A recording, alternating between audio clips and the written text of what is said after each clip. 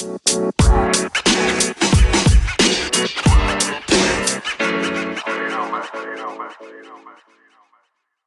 everybody. Welcome back to the Upside Swings Draft Podcast, the podcast with the highest ceiling. I'm your host, Bryce Hendricks, joined as always by the great Ryan Davis, Sports by Davis. No Stone today. This is the first Upside Swing podcast without our beloved Stone Hansen. He is out with an illness. He's on the injury report. Hopefully, it's just one day. We shall see.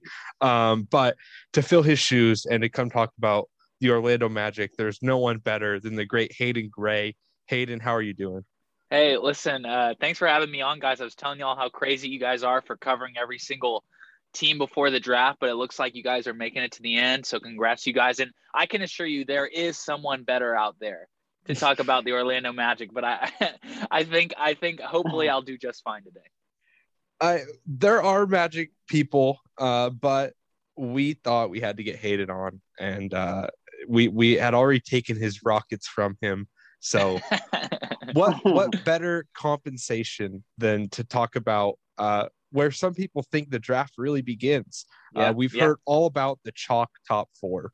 And for a little bit, it seemed like 5 was going to be chalk as well. But the reporting is rampant that it is no longer set in stone who will go with that number 5 overall pick the Orlando Magic have.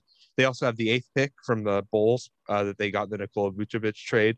And they also have the 33rd pick, which we might not even have time for, which sounds nuts, but I think there's going to be a lot of discussion about this 5 and 8 pick. And also, I did want to talk a little bit about the Magic's interesting young core. So Hayden, that's what I want to ask you first is how do you feel about the Magic sort of weird collection of young talent they have on this team? Because it's far from a cohesive roster, but there are a lot of interesting names here that I really like. So what are your sort of perspective on them?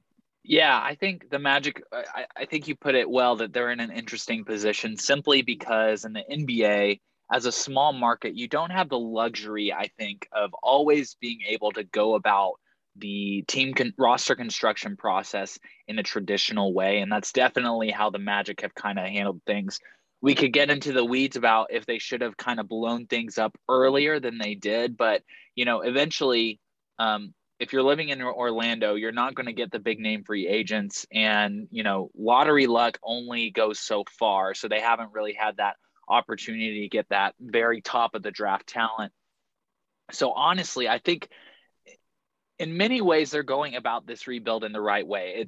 It's about throwing as much stuff at the fan as possible until something sticks. And really, Jonathan Isaac, at some point, he's going to be coming back. Cole Anthony was showing some promise before he unfortunately got injured. And then RJ Hampton is a guy who, if you're the Orlando Magic, I really think taking a flyer on him because he's in a situation in Denver where he's not really being utilized, he's going to be able to get those reps in a place like Orlando. And now they have a chance to take 2 big swings in this top 10.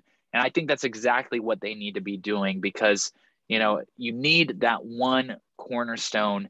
And if you start thinking about fit and where you are right now, you're not going to get anywhere with that. So I think that the Magic are, as weird as it sounds, I think they are going in the right direction of just accumulating as much young talent as possible. Yeah, I think we're on the same page. It's just, we could run through their whole roster, and a part of me really wants to. You mentioned Cole Anthony, RJ Hampton. Stone is not here to give the whole Cole Anthony pitch. He loved Cole Anthony. So does Davis. So we'll hear from Davis. I loved RJ Hampton. I had Hampton 3rd, I think, or 4th. I think 4th last year. I had LaMelo Ball, Alexei Pokusevski, Devin Vassell, and RJ Hampton. Those are my top 4. That's a spicy top of your big board. Well, last year was so weird, and I wasn't on draft Twitter, so I hear you. My form of evaluation has grown a lot just because I'm actually in the space where I get to talk about it. Sure. But last year he is a really interesting athlete. I think he gets a little underrated. He's not like the vertical athlete of like a Jalen Green, but he is one of the fastest players in the NBA and has really good burst. And in high school, like he looked interesting. He was sort of in a weird situation when he was playing in the NBL, but in high school, he got comparisons to John Wall as a point guard. And I thought those weren't absurd. he was a solid passer with developing feel as a passer in transition. The jumper is I hate to use the term swing skill, but that's sort of what a lot of what he can become will rest on. But I still like RJ Hampton. Wendell Carter Jr. is here. Chumo Kiki, Jonathan Isaac, sadly hurt, but an excellent player, already an excellent player. Markel Fultz as well, but hopefully he comes back.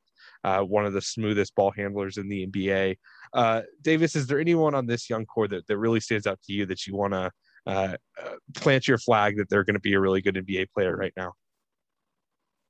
Yeah. So last year was kind of my first year really getting into like the draft, but I really liked Cole Anthony. I had him like top 5 or top 6, so I liked him a lot. I still do. He did show quite a bit of flashes. He had some injuries, and Magic just had some problems like all around with the team, injury wise, coaching wise. But I still like Cole Anthony a lot, and I do think he's going to be a good NBA player for a long and have a long career in the NBA. I'm not sure if he'll be that superstar that'll take you to the next level or be able to help you or be able to carry you to the playoffs year in and year out. But I like him a lot as at least a piece. If you can pair him with someone, I do think he can get to that point.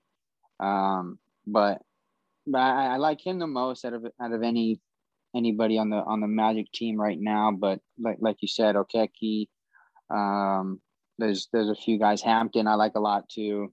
I was a little lower on him. I think he was like 18 or 19, but still had a solid first round grade on Hampton. So I like the core they have. I don't know if they have the guy on there yet, but I think this draft they might be able to get pretty close to it. Yeah, Hayden, and we'll move on to the draft here in a second, but I want to ask you, like, who is the young guy on this team that you want to like plant your flag on their island or whatever it may be? Yeah. Like, who do you really love here? Yeah, I mean, I really, I know we've already mentioned it, but Cole Anthony is a guy who I think I really like the way that he responded after having that disappointing season in North Carolina. He was at the top of so many people's big boards coming out of high school, and then just kind of had the season from hell in his one freshman year at UNC. And then to come onto the scene in the NBA, immediately make an impact. He was automatically, he was averaging, let's see, I just had his stats up. Let me pull it up. He was already averaging in his rookie year 13 points a game, almost 5 rebounds and 4 assists. He needs to work on continuing to become a better shooter. And I think, it's not certain whether he's going to be that guy you want to be your true engine of your offense. But I could certainly see him being a contributing piece to a really good team, especially a guy who could potentially run a lot of bench units and be kind of that spark plug to really run those bench units as well. So Cole Anthony is a guy who I'm really interested to see how he continues to develop. Yeah, I like that pick. I think he could potentially develop too into a really good point guard, like next to a jumbo initiator, which the Magic might have a chance to draft here. What I like about Cole Anthony, or what I find interesting, is I think he's going to be a really interesting case study in like the importance of pre-high school evaluation. Because like you said, he had the season from hell, and there's 2 guys with that this year, too, BJ Boston and Zaire Williams. And one of them I'm very high on. Too. Oh, yeah, Christopher a little bit, but I feel like his value is about where it was preseason. Like, he's still like 20 to 40. I think that's where he was on most like consensus big boards. But yeah, I mean, BJ has just completely dropped off boards, but Zaire is still sort of in that lottery range. And I'm just interested to see like what it is about the seasons, like how much you could take away from what they did at college, because people forget that for these one and done guys, their college sample size is small. It is like a hot shooting. If you're like a streaky shooter and you're really hot, Aaron Nesmith, for example, like your couple months of the college season can look really, really good. Even Malik Monk, I think, had that. Like, I think Malik Monk has always been a little overrated as a shooter because he looks like the shot looks so good, and he was on fire when he was at Kentucky. He looked like he could be one of the best shooters of the past 20 years. And that isn't really his game. It just sort of looked like that was his game because he had a hot couple months. But anyways, that's a pod for another day. We are here to talk Orlando Magic, and we are here to talk the 5th pick. So I think all of us are in agreement that the top 4 are going to go pretty chalk, even if there is a trade somewhere. It's going to be Cade Cunningham, Evan Mobley, or Jalen Green, and then Jalen Suggs. Do we all sort of like a 90% like head nod there? Like, you don't have to say that's absolutely going to happen, but I think we're pretty confident in that. And that leaves the 5th pick. And for a long time, people really thought this was Jonathan Kuminga, and they thought he had it wrapped up. But there have been some slides. Wasserman, I think, put out a board or a mock draft where he fell to 8. And I've seen some other mock drafts where he's not here at 5. So Hayden, you can talk about Jonathan Kuminga too, but who are the names here at 5 that interest you, and how do you view like the Magic's potential to take them, I guess would be how to put that. So. Yeah, I think when you look at it, it really comes down to the 2 names between Scottie Barnes and Jonathan Kuminga. You could bring up guys like James Bouknight, or, I'm going to talk about Josh Giddey with the 8th pick. But at the end of the day, I think when you're in the top 5, you've really got to swing for the fences. And I think that guys like James Bouknight might be a little bit of a reach there. So it really comes down to between Scottie Barnes. And then at that point, it's kind of like a philosophy thing and where the Orlando Magic think that they are in this stage of their rebuild. So if you want to go with a guy like Scottie Barnes, obviously projects to be an elite defender, going to be switchable, versatile, has some really interesting playmaking skills that he could develop, could be kind of like a secondary ball handler and playmaker for you, but has those questions at the jump shot. And if you kind of look at, I'm kind of contradicting myself because I always say draft for, the best player available this high in the draft as opposed to a positional need. But, Jonathan Isaac kind of fills a lot of those kind of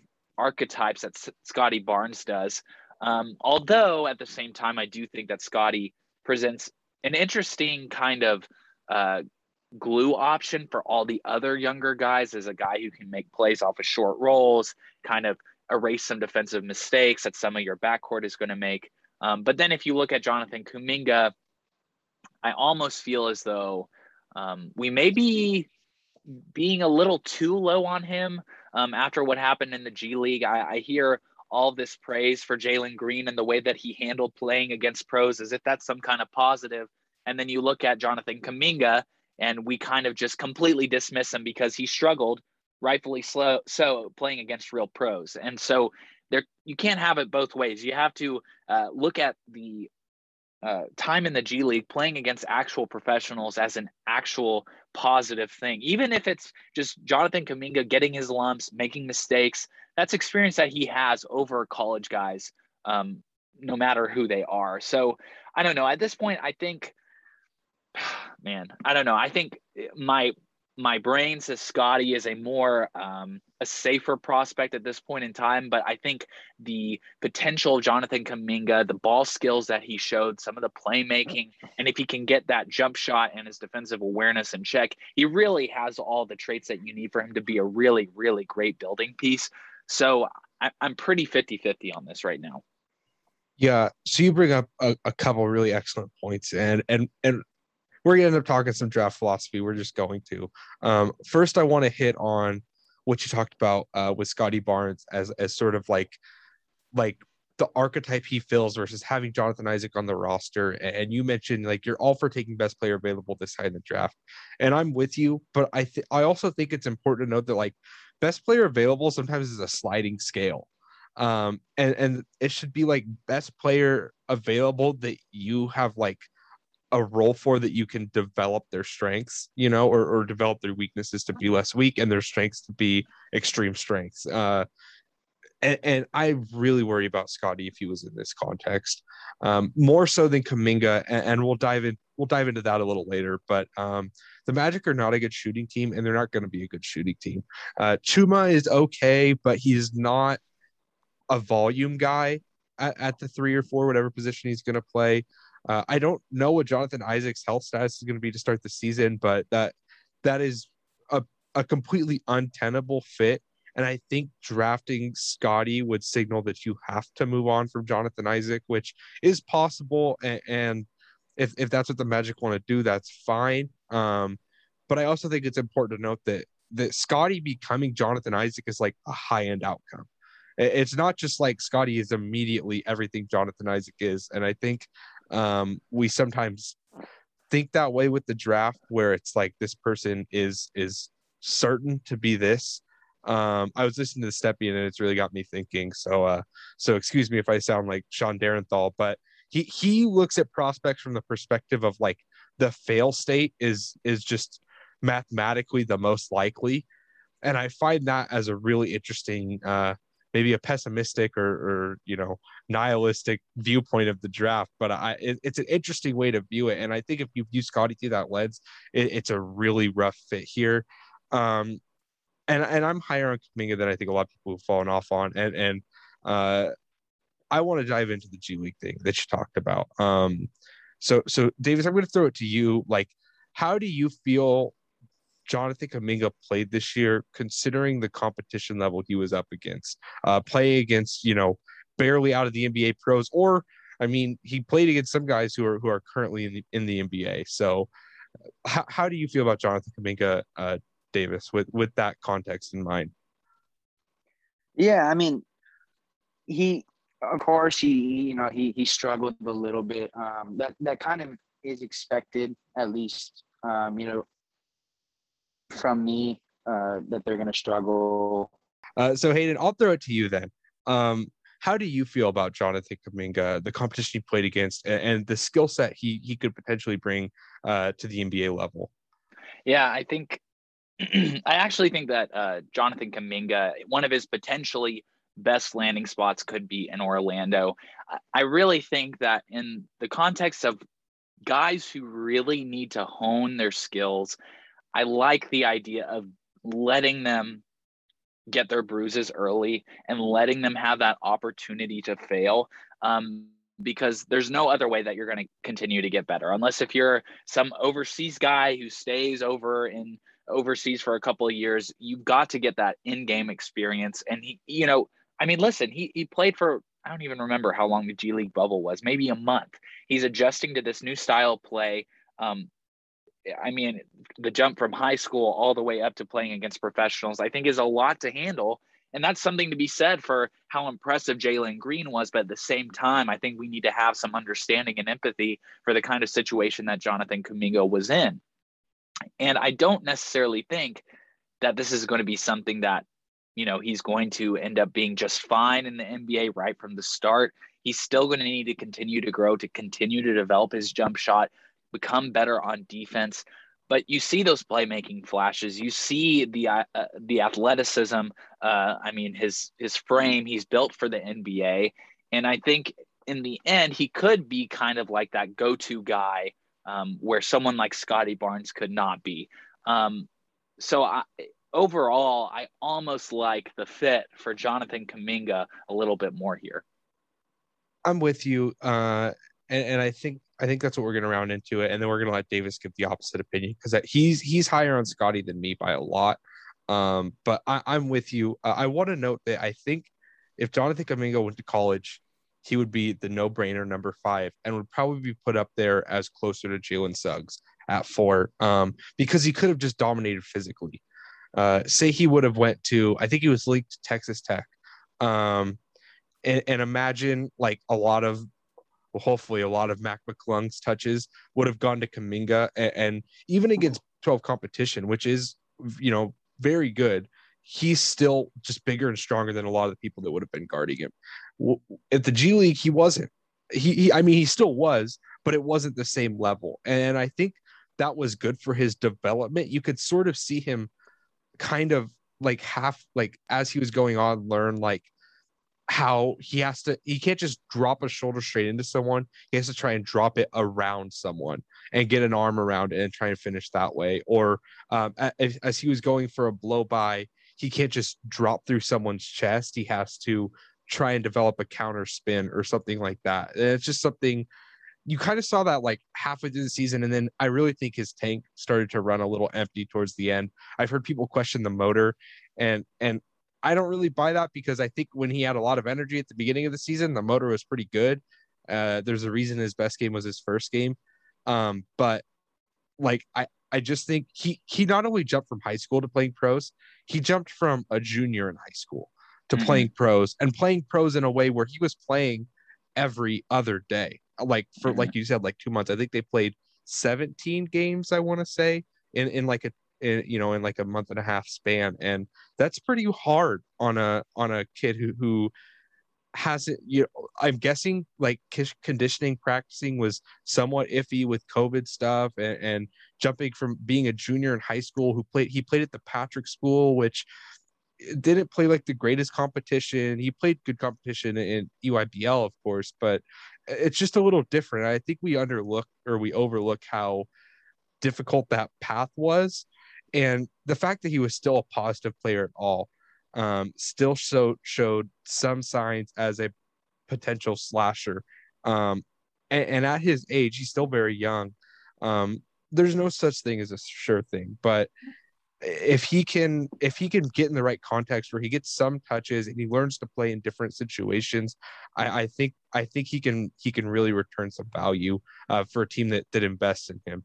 I also think like he'll be less affected by the lack of spacing, because I think he can generate more rim pressure than Scotty, and that sort of helps sometimes mitigate like the effects of bad spacing.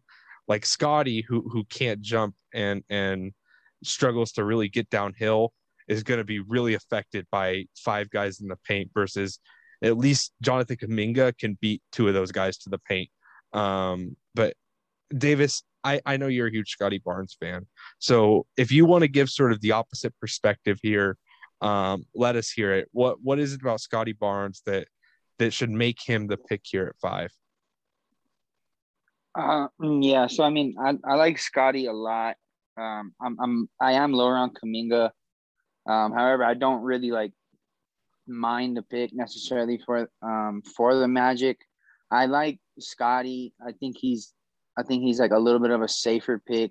I do see his ceiling much higher too, but Kuminga's is obviously one of the highest in the class, ceiling wise, maybe the highest outside of Cade and Mobley. But his ceiling, it's just going to take a lot to get there. But I feel like the Magic would be a good team that to help him get there. They're in the process of rebuilding. They have a few other young guys, but I feel like that would be a good fit. I just like Scotty a lot in transition, that big, that fast in transition, the vision, and just the versatility on both ends of the floor is why I like Scotty a lot. I do buy the shot, getting to at least a catch and shoot at the corner or at the wing level. I don't see like anything really wrong with his mechanics in his shot. I kind of just think he's getting the feel of it, and it's a little inconsistent. Maybe he hasn't like grown fully into his frame yet, but I like Scotty a lot. I think he's just a little bit of a safer pick.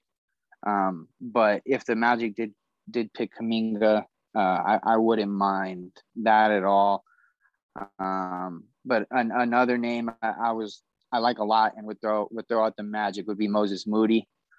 It probably a little high for most people at 5, but I have Moody at like 7, so I wouldn't mind it at all. And I think he fits the Magic really, really well. They kind of need that wing or that shooter with Terrence Ross likely gone soon. He's one of the older players on the team, but I like Moody there.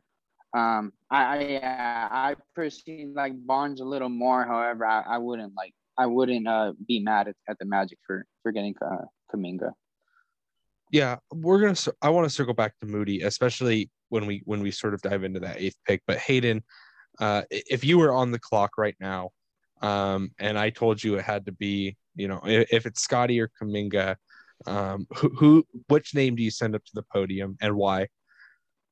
Man, listen, honestly, I'm in a vacuum, I'm taking Scotty Barnes. I like his upside defensively, and I like the versatility that he has. I do have concerns about his shot making, but I do feel as though even if we come into a lower outcome with him, he's going to present value in a team context, especially defensively in the playoffs with how many positions he can switch on to. And if you just like Davis said, like with transition, he can be an absolute monster there. And there's some amazing hustle plays that he made recovering on defense as well. But if I'm the Magic, I really think at some point you've really got to start to try to find the guy. And if you're looking at the two guys available at that point who have a chance of really being that, I think Jonathan Kuminga, if you get lucky and it becomes a high percentile outcome, I think he really could be that. His athleticism, his ball handling, and he showed flashes of playmaking in the G League. It's going to take some time to find it, but the Magic have nothing but time. They just started their rebuild, and it's going to take some time to figure it all out. Yeah, I like that rationale a lot. But you sort of mentioned, take some bets on upside. I actually think there's a solid chance that the better place to do that is 8, just based purely on value. Davis mentioned Moses Moody. You mentioned Josh Giddey. I can't talk right now. I'm going to throw out a couple other names who I think might be in play there. And I just sort of want to get your guys's kind of takes on these players and what their potential upside can be, especially with the Magic. So Moses Moody, Josh Giddey, Jaden Springer, and Zaire Williams, to me, are the 4 main names who I think are real upside plays here that are in play for the Magic at 8.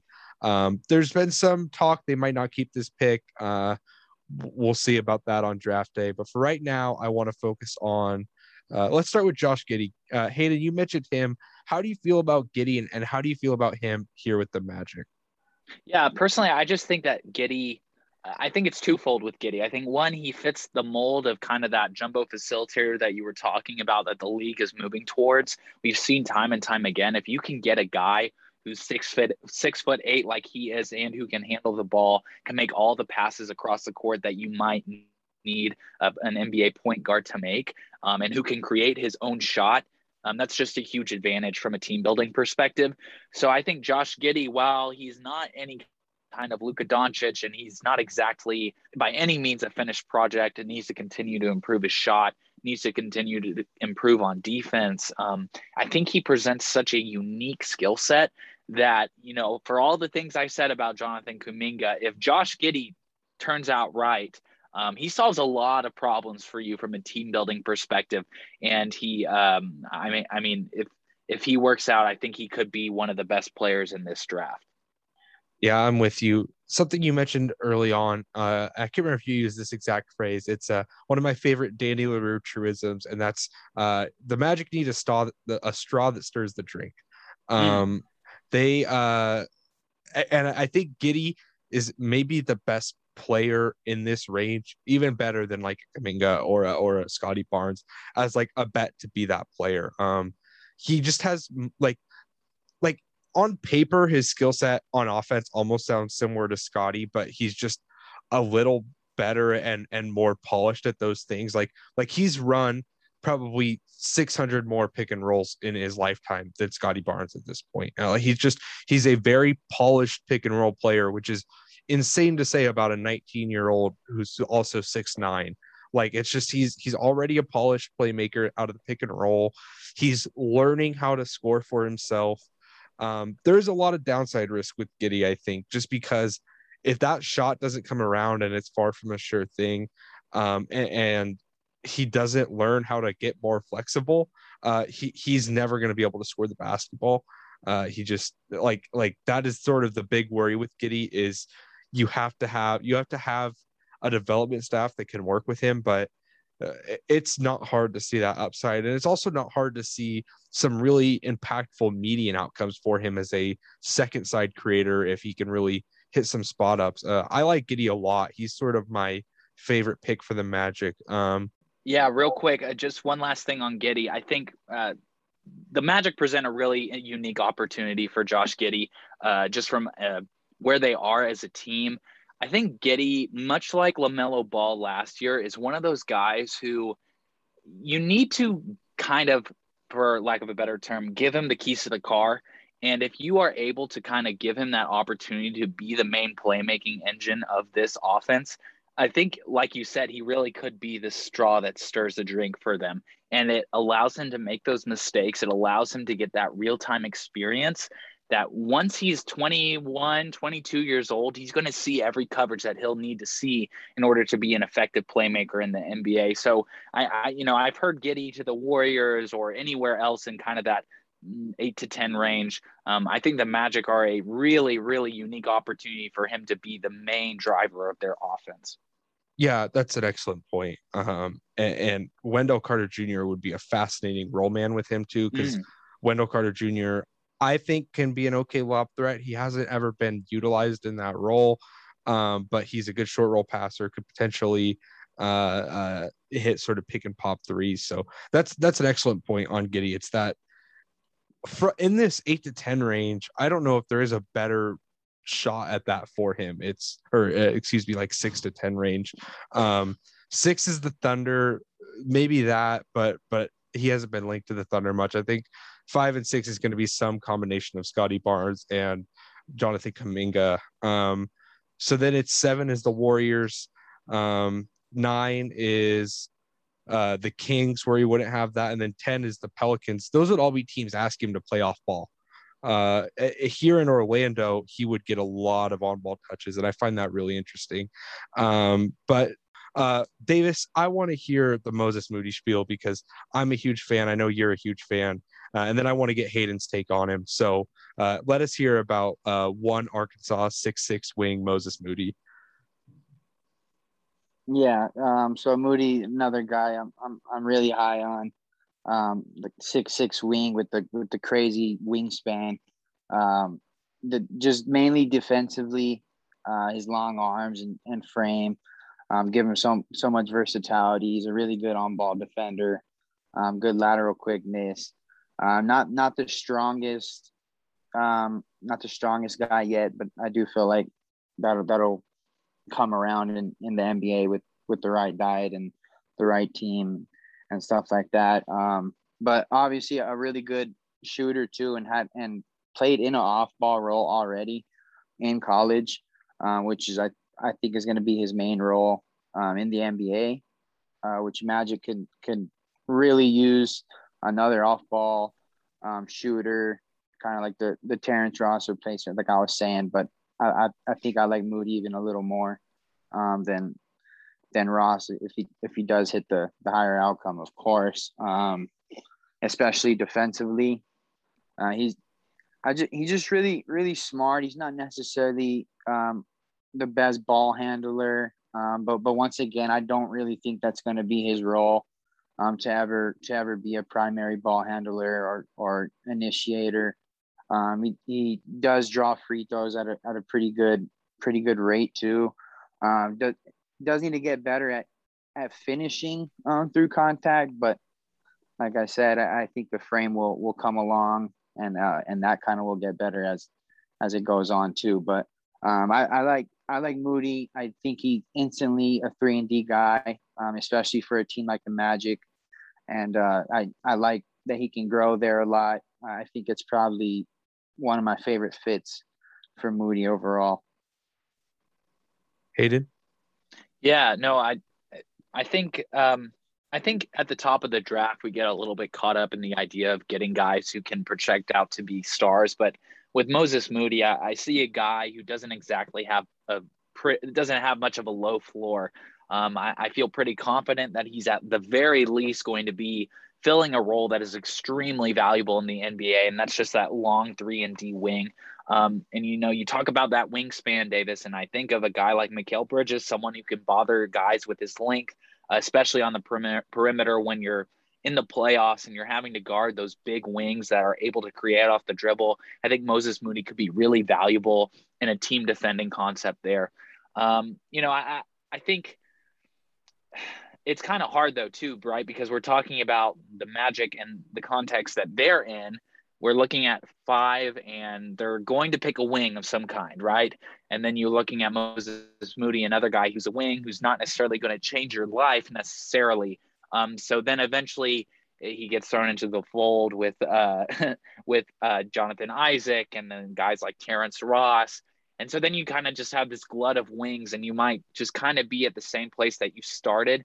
But, if they move on from Terrence Ross, and as I was saying, you shouldn't really be drafting for fit here. I actually do really like this fit simply because I think it's a good idea for teams that are in a true rebuilding mode to also look towards the future a little bit and take guys who they know can be in their foxhole in the playoffs, can be key rotation guys who just may not necessarily be their number 1 or their number 2. That's another reason why I think a guy like Franz Wagner might be a good look here for the Magic at number 8, simply because he's going to play good team defense. He provides you length defensively, and offensively, if he is able to just get a more reliable jump shot on a little bit higher volume, he could be a really valuable key role player for a really good playoff team. Yeah, and what I like, so you brought up Franz Wagner too, and he really fills this in my mind as well, is that the Magic have a lot of open usage. I'm trying to pull it up. I can't find it. I'm bad at quick statistical searches. But like guys like Chuma Okeke and Dwayne Bacon and Michael Carter Williams played a lot on ball this last year, like a lot. Dwayne Bacon, I think, was I like I said, I can't pull it up, but after Vucevic and Fournier left, I think he was second in usage behind Cole Anthony. Dwayne Bacon is a fine player. I wish him the best, but he should not be second in usage on your team, especially because he's not particularly young. If you could give that to, you guys mentioned Franz Wagner and Moses Moody, both primarily played off ball, but I think both have some on ball upside. Give those guys some chances. Let Moses Moody try and create in a pick and roll. If it goes horribly, fine. It's not like you're trying to win right now anyways. But if it goes really well, you could start to unlock like a really powerful scorer, like a really deadly mid-range shooter. And it's the same with Wagner, probably less of a scorer, but Wagner is a very, very good passer. And I think that sort of gets overlooked when we talk about him, because he gets talked about as purely this connector. And while I see that as the most likely outcome, if he can if he's secretly a good pick and roll player and he's 6'9" and plays elite off ball defense, that's pretty valuable at 8. And he's not particularly old for a sophomore either. So yeah, I like both those picks there. But you sort of mentioned the glut of wings, Hayden, and someone who's not a wing that I brought up, who I think would be also really interesting for the Magic here, that could, like I mentioned, soak up some of that usage is Jaden Springer. So Davis, I'm going to let you sort of give the Jaden Springer breakdown, and then I want to hear Hayden's thoughts on Springer, because he's someone who draft Twitter is very, very high on, and the mainstream is not particularly high on, but I actually do think he might be in play here at 8. So Davis, let's hear about Jaden Springer. Yeah, I'm a little lower on Springer. I think he's in my 20s. I didn't watch a crazy amount of Tennessee during the season, but I started to watch a little more defense for him as well. The versatility as a guard, you can definitely go 1 through 3 most likely. He was a pretty decent shooter too. I think he shot over 40%. I don't think it was a crazy volume, but he was also a really good free throw shooter too. So I do buy the shot coming along, getting better. I do like it for the Magic. I wouldn't really like Springer on a lot of other teams in the lottery, but it due to fit, I do feel like he fits well in Orlando.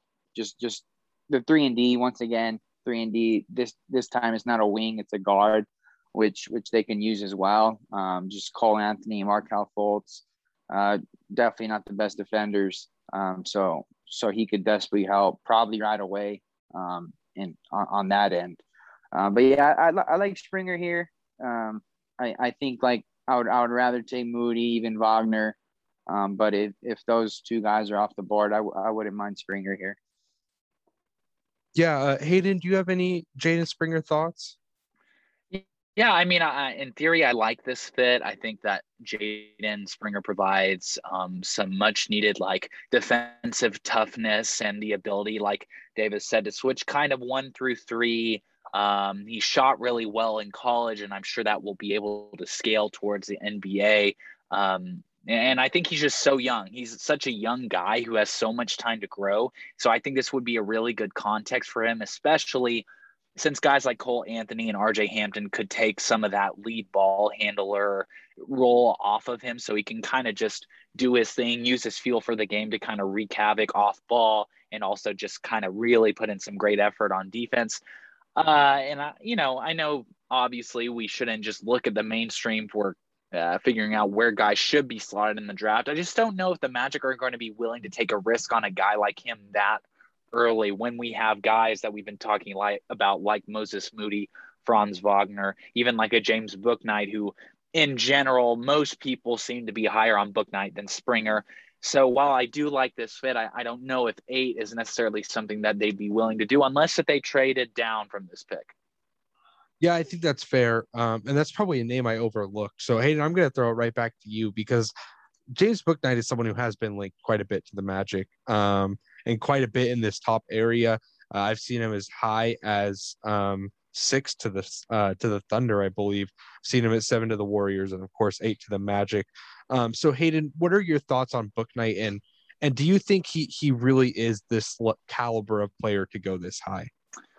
I think it remains to be seen, but at the top of the draft, we're taking risks here, especially with a team like the Magic, and I think the high end of those outcomes that you look at with James Bouknight is a guy who's just going to be able to get to the rim at will, who's going to have an improved jump shot, who's just going to be kind of this spark plug scorer for your entire offense.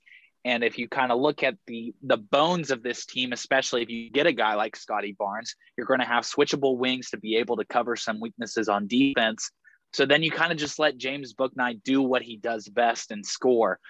So, if it turns out that his athleticism is able to carry him over the top and he's able to improve that jump shot, he could be a really, really potent scorer. And then in this context, I think he would be just fine.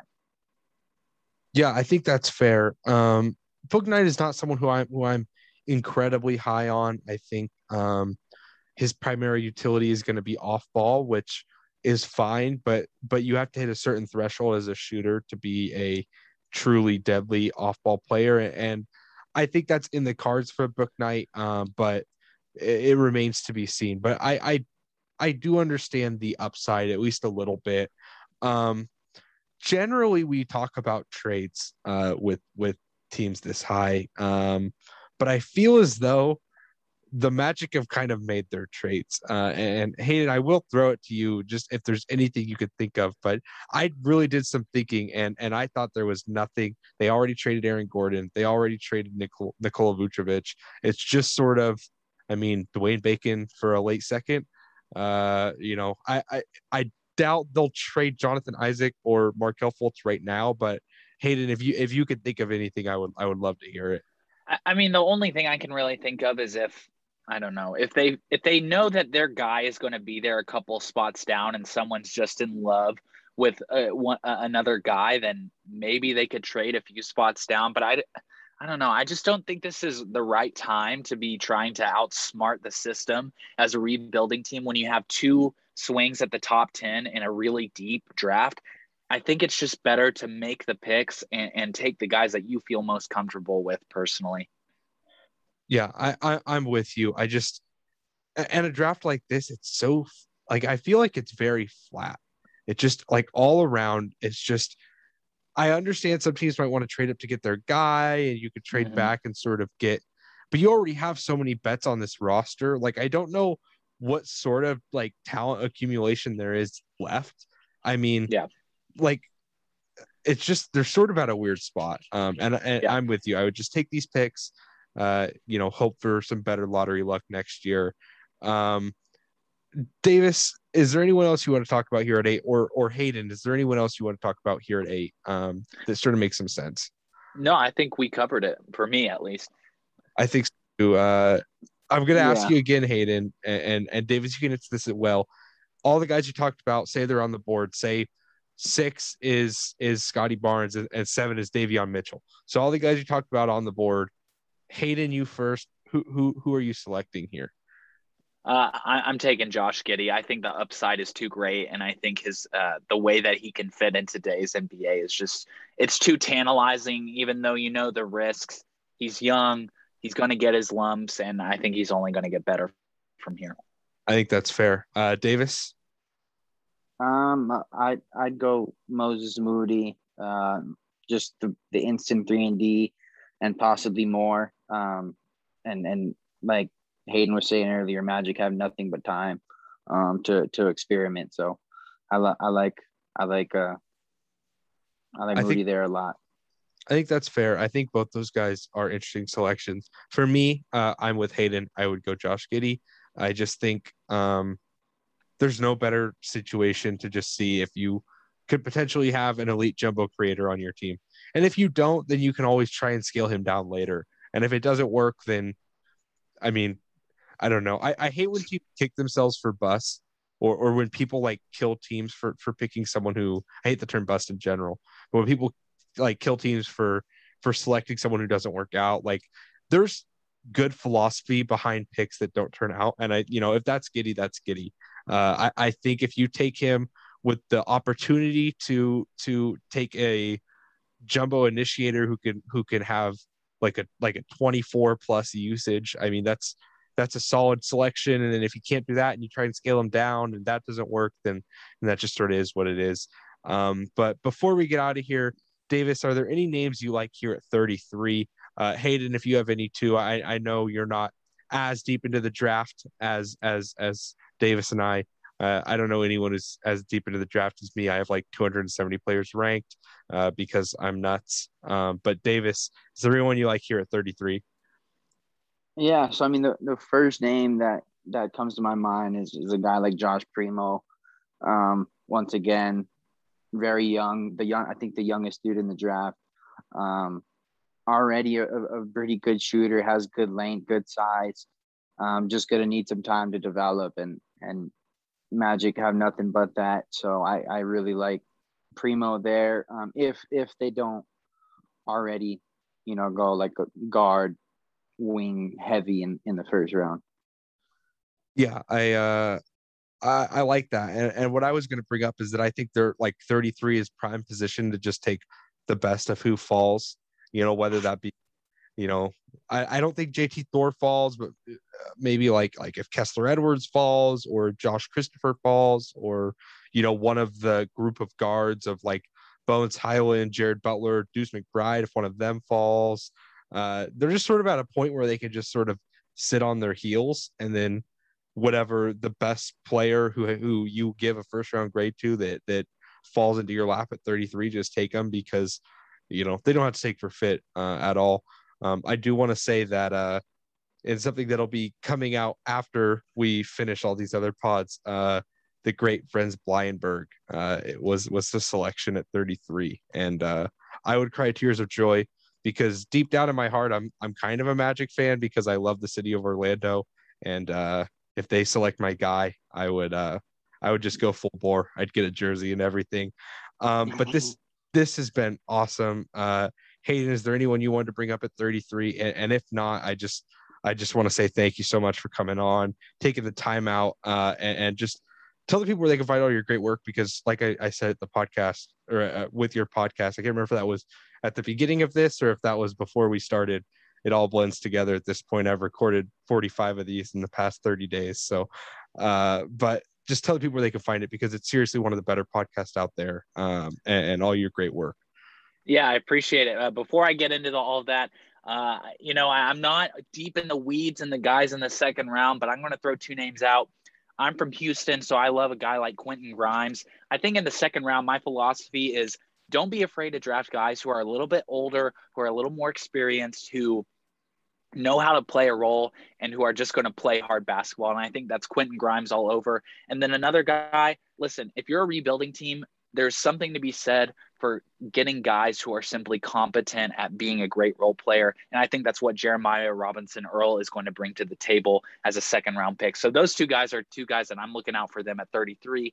And if you want to find my work, you can find me on Twitter at Hayden M. Gray. I host two podcasts, one with my buddy Travis. Shout out Travis. It's called Dropping Dimes, and we cover weekly basketball news. We play games. We have a lot of fun. And then I have another one that I host by myself where I have other sports media professionals on as guests, and it's called Courtside Chats. And the real goal of that is to just kind of talk about the bigger questions of the NBA and to kind of tell the human stories behind basketball. So yeah, follow me on Twitter. Check out my podcast. And guys, hey, listen, thanks so much for having me on. Like I said, I can't believe you guys are going to make it through all 30 teams by the draft, but props to you guys for working so hard and keep it up. Yeah, thank you so much. Hayden is seriously worth the follow, and he has filled in for Stone admirably, even by bringing up Jeremiah Earl, who is Stone's guy. If you've listened to these pods, you have heard him say ad nauseum that that Jeremiah Robinson Earl is a first round talent. So you have filled in for him like no one's business. I also want to say I like Quentin Grimes. And I actually also like his Houston teammate, Dejan Jarreau. Deke is not at 30 probably, but I'm a sucker for Houston because I go to WSU, and Kelvin Sampson is a WSU former WSU head coach, Houston's head coach, and I always root for former Cougs to succeed. So, but yeah, seriously, everyone go follow Hayden at Hayden M. Gray. Courtside Chats is one of my favorite podcasts out there. It like you said, like it consistently does tell the human story. His past two have been really emotional listens that were really important. I would say not to gas him up too much on the pod, but I seriously love his work. Love all the stuff he does on Twitter. Go follow him. Davis is at Sports by Davis. You can follow us as well on the Upside Swings Twitter page. Feel free to leave any questions or anything there. Leave us a rating, a like, review, whatever it may be on your podcasting app of choice. It really helps us grow, as does having great guests on like Hayden. I feel like we've grown a lot during this series, so it's been a really special experience. Thanks again to Hayden. Thanks to everyone for listening. This has been the Upside Swings Draft Podcast. We hope we hit our ceiling. Thank you. You